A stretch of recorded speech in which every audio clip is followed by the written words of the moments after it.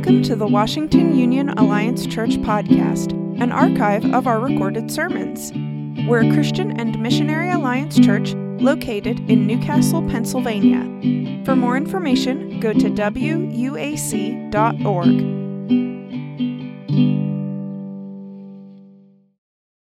Have you considered yourself to be spiritually weary? Things or circumstances in life that seem you have you worn down to the point of complete exhaustion. It's no secret that the last 2 or more years have shifted many of us to experience some type of weariness. And what if you need most today is a fresh, intimate encounter with the living God? So today I want to speak directly about biblical hope, and speak directly toward many of you and many of us included in this. Walking through sort of these four arenas as well, and just these 4 areas. Hope, I want to speak hope to the weary, hope to the anxious, hope to the defeated, and hope to the empty. And we've all experienced these emotions and feelings at one point or another because we are in a fallen and sinful world, but there is hope, and there is biblical hope. And Christians are not isolated from these types of feelings, and we simply cannot be silent about the stigma about these areas, but we want to talk about it openly and honestly, and then anchor it in biblical godly hope. And if you're a Christian, there is a way and to experience and to know God deeply and to be firmly anchored in the hope of Jesus. And this is a hope that's simply better than being optimistic. This is a hope that's better than hoping that the Bengals win the Super Bowl this year. This is biblical hope. This is a biblical hope, and it looks like this. Biblical hope is to trust in and to wait for and to expect a better future. This is about holding on to the promises of God, holding on to Jesus as Lord, knowing that God is righteous, and at the core of who God is that God is good and God is trustworthy and God is loving, and having this confidence in God. And our foundation is in the character of God, the promises of God, and the purposes of God. Jesus has defeated death, and victory can be claimed and experienced in our midst. And there is hope for you this morning. And it is true, and it is living hope. And the book of Isaiah reminds us of this, that He gives strength to the weary and increases the power of the weak. Even youths grow tired and weary, and young men stumble and fall. But those who what? Hope in the Lord will renew their strength. They will soar on wings like eagles. They will run and not grow what? Weary, and they will walk and not be faint. And God knows that we can become weary and anxious and defeated. And He knows that about us. Dr. Lenny Lucetti is an author, and he's a speaker, and is a professor, and he began to be open and candid. He was a professor, writer, speaker, traveler, all of these things, and he began to write very openly and candidly about his weariness. And he had to say this one time about it, and I want to read this because I appreciate his honesty and transparency, and perhaps many of us are there or have been there at one point or one way or another. This is Dr. Lenny Lucetti. In his own words, most people would have known me as a seminary professor and a pastor's author in demand and a guest speaker for clergy and church events. But deep down in my soul, where only God could see, I was struggling with spiritual stagnation and spiritual weariness for years, yet looking really good prayers reading the Bible. Communion with other Christians seemed more appalling than appealing to me, like a root canal and a colonoscopy. And he didn't need to say that, but he did say that. And as I was in big trouble, I didn't care what was worse. I didn't care for that first time in my life. I was spiritually weary, and weariness was causing a slow drift from the divine relationship with God through Jesus Christ that began at the age of 18. And my heartbeat for Him had been thriving, and in a loving relationship with Christ for decades. In my early 40s, my spiritual weariness was more about what I didn't want than what I wanted. And I lost an appetite for Scripture. I didn't want to pray. I didn't want to be with people, especially happy-go-lucky types of people who know the joy of the Lord. And I didn't want counsel. I didn't want to preach. I didn't want to teach or write. And in most days, I just wanted to stay in bed and watch reruns of Law and Order and Criminal Minds, and really bad days, Downton Abbey. I almost forgot, as a recovering alcoholic, my desire for my old pal alcohol was welling up in me, and those days was more intense than ever. And I hate to admit it, but more times fantasizing about beer than the goodness of God's grace. I've never been tempted to sleep so much as during my time of spiritual weariness, and we must take it seriously. The hardest part was the loneliness. Who could handle my loneliness? Who could handle my junk? Who could handle my struggle? And frankly, I was more interested in keeping my respect as a seminary professor and spiritual leader. But frankly, in the state of spiritual weariness was the hardest thing I'd ever been through. And you might be in that place this morning. And even as we look at the life of Jesus, he was tempted at the lowest and the deepest place of hunger. And so it's something that we must also take seriously. Yet here is the great truth this morning. Jesus offers an invitation to those who are weary. He says, "Come to me, all you who are" what? Weary and what? Burdened, and I will give you what? Rest. Take my yoke upon you and learn from me, for I am gentle and humble in heart, and you will find what? Rest for your souls. For my yoke is easy and my burden is light. Your weariness does not prohibit you from coming to Jesus. And in fact, it's those very people that Jesus invites. Jesus Christ himself does not cringe at people coming to him who are weary. And Jesus Christ does not preclude you from following him. Gentle and lowly is his very heart. Tender, open, welcoming, accommodating, understanding, and willing. This is who he is. And those to everybody who come to him. Your weariness qualifies you to come to Jesus. And the Bible records all across the pages of the Bible, like you and I, that people are recorded to having felt anxious and weary and the like. Martha and Job and Jonah and Elijah and King David and Moses and Paul, we are not alone in all of this. And now from the get-go, regarding anxiety, I do want to say this, that there is a place for medicine and counselors and doctors and the like. These are good gifts from God, and medicine is not anti-Christian by any means. And I say that being on the receiving end of some of those means at various times of this. And which also means, as spiritually speaking, as today, as pastor, we should also pursue things of the spiritual realm and when faced with this as well. When faced with these things, and we must seek those for our health, the spiritual realm. So there's hope for you today in the power of Jesus, in the name of Jesus today. And I just want you to know that God deeply cares about every part and meets us exactly where we are. There is hope today. All of your life matters to God. So if you have a copy of the Scriptures this morning, you can go to 1 Kings 19, page 255. The Bible in front of you, if you want to open it there. It's going to be on the screen behind me here in a second. But we at this church, if you don't have a home church, make sure you find a church that preaches and teaches the Scriptures faithfully. And it's available 255 in front of you. I just want to kind of set this up as we go to the story of Elijah. The story of Elijah is a guy in the Bible. God calls Elijah because God's people, the Israelites, had been wavering between Baal and then there's one true God, and then God calls Elijah to call out Baal. And so the people of Israel had been wavering between two gods, and there's this dramatic scene where God calls out 450 prophets of Baal, and he challenges them, and he's like, see if you can call upon your gods, the gods of Baal, and call and have fire come down. Nothing works. They try and try and try, and they try this, and it's embarrassing for them. And Elijah has 4 jars of water, and 3 times, it's in the middle of a drought season, but it's 4 jars of water, and 3 times pour down water on the altar, and he calls upon the Lord, and fire comes down on the altar, and the prophets are deceased. It's a dramatic scene. The power of God was working in him and through him during this and around him during this scene. And so in chapter 19, there's this great, 18, in chapter 19, there's this great contrast, and it can probably be illustrated a little bit like this. He doesn't want to go on. And that's life. Highs and lows, and that's life. And God meets us there. And God met Elijah there. So let's go there. We're going to draw on some principles. We'll read it and we'll draw on some principles from this story and then button up with the life of Jesus and with some other passages as well. So 1 Kings chapter 19, starting in verse 1, goes like this. Now Ahab told Jezebel everything Elijah had done, and how he had killed all the prophets with the sword. So Jezebel sent a messenger to Elijah to say, may the gods deal with me, be it ever so severely, by this time tomorrow I do not make your life like one of them. Elijah was what? Afraid, and ran for his life. When he came to Beersheba in Judah, he left his servant there.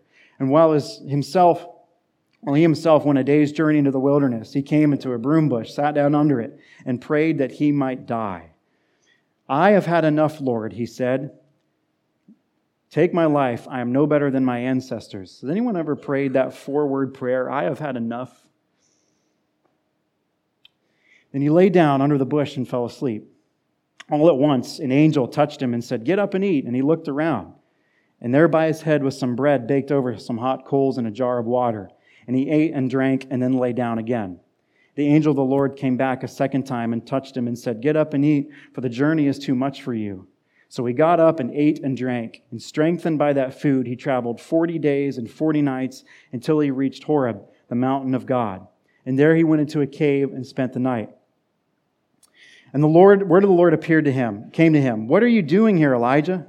And he replied, "I've been very zealous for the Lord God Almighty. The Israelites have rejected your covenant, torn down your altars, put up your prophets to death with the sword. I am the only one left, and now they're trying to kill me too." And the Lord said, "Go out and stand on the mountain in the presence of the Lord, for the Lord is about to pass by." Then a great and powerful wind tore the mountains apart and shattered the rocks before the Lord, but the Lord was not in the wind. And after the wind there was an earthquake, but the Lord was not in the earthquake. And after the earthquake came a fire, and the Lord was not in the fire. And after the fire came a what? Gentle whisper. And when Elijah heard it, he pulled his cloak over his face and went out and stood at the mouth of the cave. Then a voice said to him, "What are you doing here, Elijah?" Second time. He replied, "I have been very zealous for the Lord God Almighty. The Israelites have rejected your covenant, torn down your altars, and put your prophets to death with the sword. I am the only one left, and now they're trying to kill me too." And the Lord said to him, "Go back the way you came and go to the desert of Damascus, and when you get there, anoint Hazael king over Aram." Verse 18, "Yet I reserve 7,000 in Israel, all whose knees have not bowed down to Baal and whose mouths have not kissed him." Okay, so as we go to this, are you in a cave right now? Kind of feeling trapped? This is a lot of events in our world, in COVID. There's a spiritual weariness in our world, and that many of us have never experienced something quite like this before. But there is a bigger God, and He wants to help us experience victory and freedom. And I want to invite you today on something new and experience true joy and deep, lasting peace and abiding joy and purpose for your life. Here are some truths from this: that God knows what you're going through and loves you. Elijah is very honest about his fears, and yet the Lord hears his cry. God hears your concerns. Elijah prays a very honest prayer here. In fact, it's so brutally honest, he prays that he might die. Has anyone ever prayed those words before? "I have had enough, Lord." And yet, God heard him and met him there. And He still meets us in those prayers, honest prayers. Psalm 34, 17-18 says, "The righteous cry out, and the Lord hears them, and He delivers them from all their troubles. The Lord is close to the" what? "Brokenhearted, and He saves those who are crushed in spirit." Another principle here, that spiritual warfare is real. It's a part of actually what chapter 18 is about, and that there's this battle between the one true God and the lesser G, the other gods, and the gods of Baal. And you see, Satan has forever been defeated by Jesus, but until Jesus comes back, it hasn't been fully eradicated quite yet. And so Satan still attacks. He still attacks, and he's still on the move. And there's a real battle going on here. And that's why the Apostle Paul says in Ephesians chapter 6, "Finally, be" what? "Strong in the Lord and in His mighty" what? "Power." Put on the full armor of God so that you can take your stand against the devil's schemes. "For our struggle is not against flesh and blood, but against the rulers and authorities and the powers of this dark world and against the spiritual forces of evil in the heavenly realms." Daily put on the full armor of God. It's so crucial for our walk with the Lord to daily put on the full armor of God. And daily it's a battle. And I mean, even the picture here is of armor. I mean, think about that. The picture of armor and putting this on, it's truly a battle. We must put on the full armor of God against the schemes of the devil on a daily basis. Allow the truths of God, that's another principle, allow the truths of God's word to give you perspective. God speaks to Elijah. And we have the gift of the Scriptures and all of those stories and God's faithfulness, and we ought to rehearse the truth about what God says about us and marinate on that and marinate on those things. Allow the truths of the Scriptures to seep into us. And what God says about peace and hope and joy as well. We also want to put that in perspective as well, what God says about hope and joy, those things, and which the Bible does talk about at length. And we ought to rehearse God's truths about us. In Romans 15:13, it's a verse that the youth group, we've talked about this, a youth group, and we've taken this on for this year. And it says, "May the God of hope fill you with all" what? "Joy and peace as you trust in Him, so that you may overflow with" what? "Hope by the power of the Holy Spirit." And Peter says to cast all of our anxiety, not just some of it, but all of it, because He cares for us. And Christians, we can experience anxiousness. We can experience this too. And the Apostle Paul, out of anybody, probably had more than enough reasons to bite his nails and wonder how it's all going to work out in the end. And he was chained to a Roman soldier of the Roman Empire in prison in Rome for his faith in Jesus. And he had the Emperor Nero who was bearing down on Christians. And yet he experienced arrests and shipwrecks and snake bites and imprisonments and beatings. And I'm fascinated with Paul's letter to the church in Philippians. And many of those Philippians, maybe in that church that he's writing to, maybe could have been imprisoned as well. And it was the first recorded Christian congregation in Europe, dates to about 50 to 52 AD. And so about 10 years after starting it, Paul's in chains. And then Paul writes to this Philippian church in Philippians chapter 4. And he says, "Do not be anxious about anything." And then I'm like, what about Monday, Wednesday, Friday? Like, what about when this happens, when that happens? Anything? Can I be anxious? This? And yet, look what he says around these verses in chapter 4. "Rejoice in the Lord always. I will say it again, rejoice.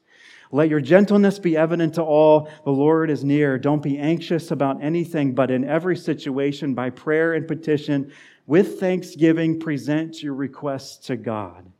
And the peace of God, which transcends all understanding, will guard your hearts and minds in Christ Jesus. Finally, brothers and sisters, whatever is true, whatever is noble, whatever is right, whatever is pure, whatever is lovely, whatever is admirable, if anything is excellent or praiseworthy, think on such things. And whatever you have learned or heard from me or seen in me, put into practice, and the God of peace will be with you." And when I read that around that verse, I also take this away, that we are to take inventory of our thoughts. Even though Paul experienced hardship, he thought about what he had in Jesus. And I know for me, if I were in this situation, I would look through prison bars and wonder, Lord, did I miss something? Like, where are you, God? Why are you allowing this to happen to me? And he could have blamed others. Man, he did not deserve to be there. And Paul kept Jesus his focus, allowing the hope of heaven to clarify his purposes. The same guy, Paul writes to the church. He writes to the church in Corinth, and another one of his churches he started, and he says, "The weapons we fight with are not the weapons of the world. On the contrary, they have divine power to demolish strongholds. We demolish arguments and every pretension that sets itself up against the knowledge of God. And we take captive every thought to make it obedient to Christ." For Elijah, in this verse, it says twice, "What are you doing here, Elijah?" And while Elijah was in the cave, it's interesting how he responds. He says, "I am the only one left." And that was not the case. There were 7,000 left there in verse 18. It says there's 7,000 left. And sometimes our self-talk can be harmful and can thwart us. And we have to take those thoughts captive too.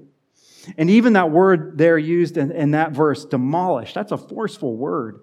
There's truly a battle because the devil wants to destroy us and thwart us from right relatedness with the Lord. A word here that those strongholds too can be sin patterns, which why we yield to Jesus and turn from sin on a daily basis. We turn from sin and surrender to Jesus daily. And we also have to have our thoughts rest in the sovereignty of God. Control creates calm. The more and more we live this life, I recognize that we are limited in control, and yet God is unlimited in His control. He is sovereign. The earth is the Lord's and everything in it, as the psalmist says. And the Apostle Paul rested in God's sovereignty. Elijah trusted in the mission that God had him on too. And God's power was clearly seen throughout what happened and throughout Elijah's life. God is sovereign, and anything less than God that we place security, full security in, is temporal and it is fleeting in this life. God is everlasting, and He is forever, and He is forever and ever. We rest in the sovereignty of God. Be a part of a community that allows vulnerability. One of the things that we've tried to champion is to be a church, to be vulnerable, open to one another because we need one another, and to be in groups because we need one another. And sometimes it's uncomfortable, and community can be uncomfortable, but community is greater than the pain of individualism. And a place where we can wrap around another one on the arm. And when we don't have it all together, when we are anxious, when we are weary, when we are at the end of our rope, and sincerely pray for one another and allow for that. And say, I'm worried about this. Can you pray for me? I'm worried about this. This is keeping me up at night. Will you talk to me through this? This is keeping me up. I'm getting tripped up by this. Can we go to the Lord together, seek Him in this together? Because none of us are perfect. But we are created for relationships, we're created for community, we are created for each other, and that's how God wired us to be in community, and we're created for that. And so as we land the plane today, might I just say, to let Jesus love you. Let Him love you. Say those prayers of the Bible. Read the Word. Pray through the Word. Let Jesus and His love shower over you, and let His heartbeat come in your heart and walk with Him. He says this, and the invitation is this from Jesus to us. The invitation, and it says this, to come to me, all who are weary and burdened, and I will give you what? Rest.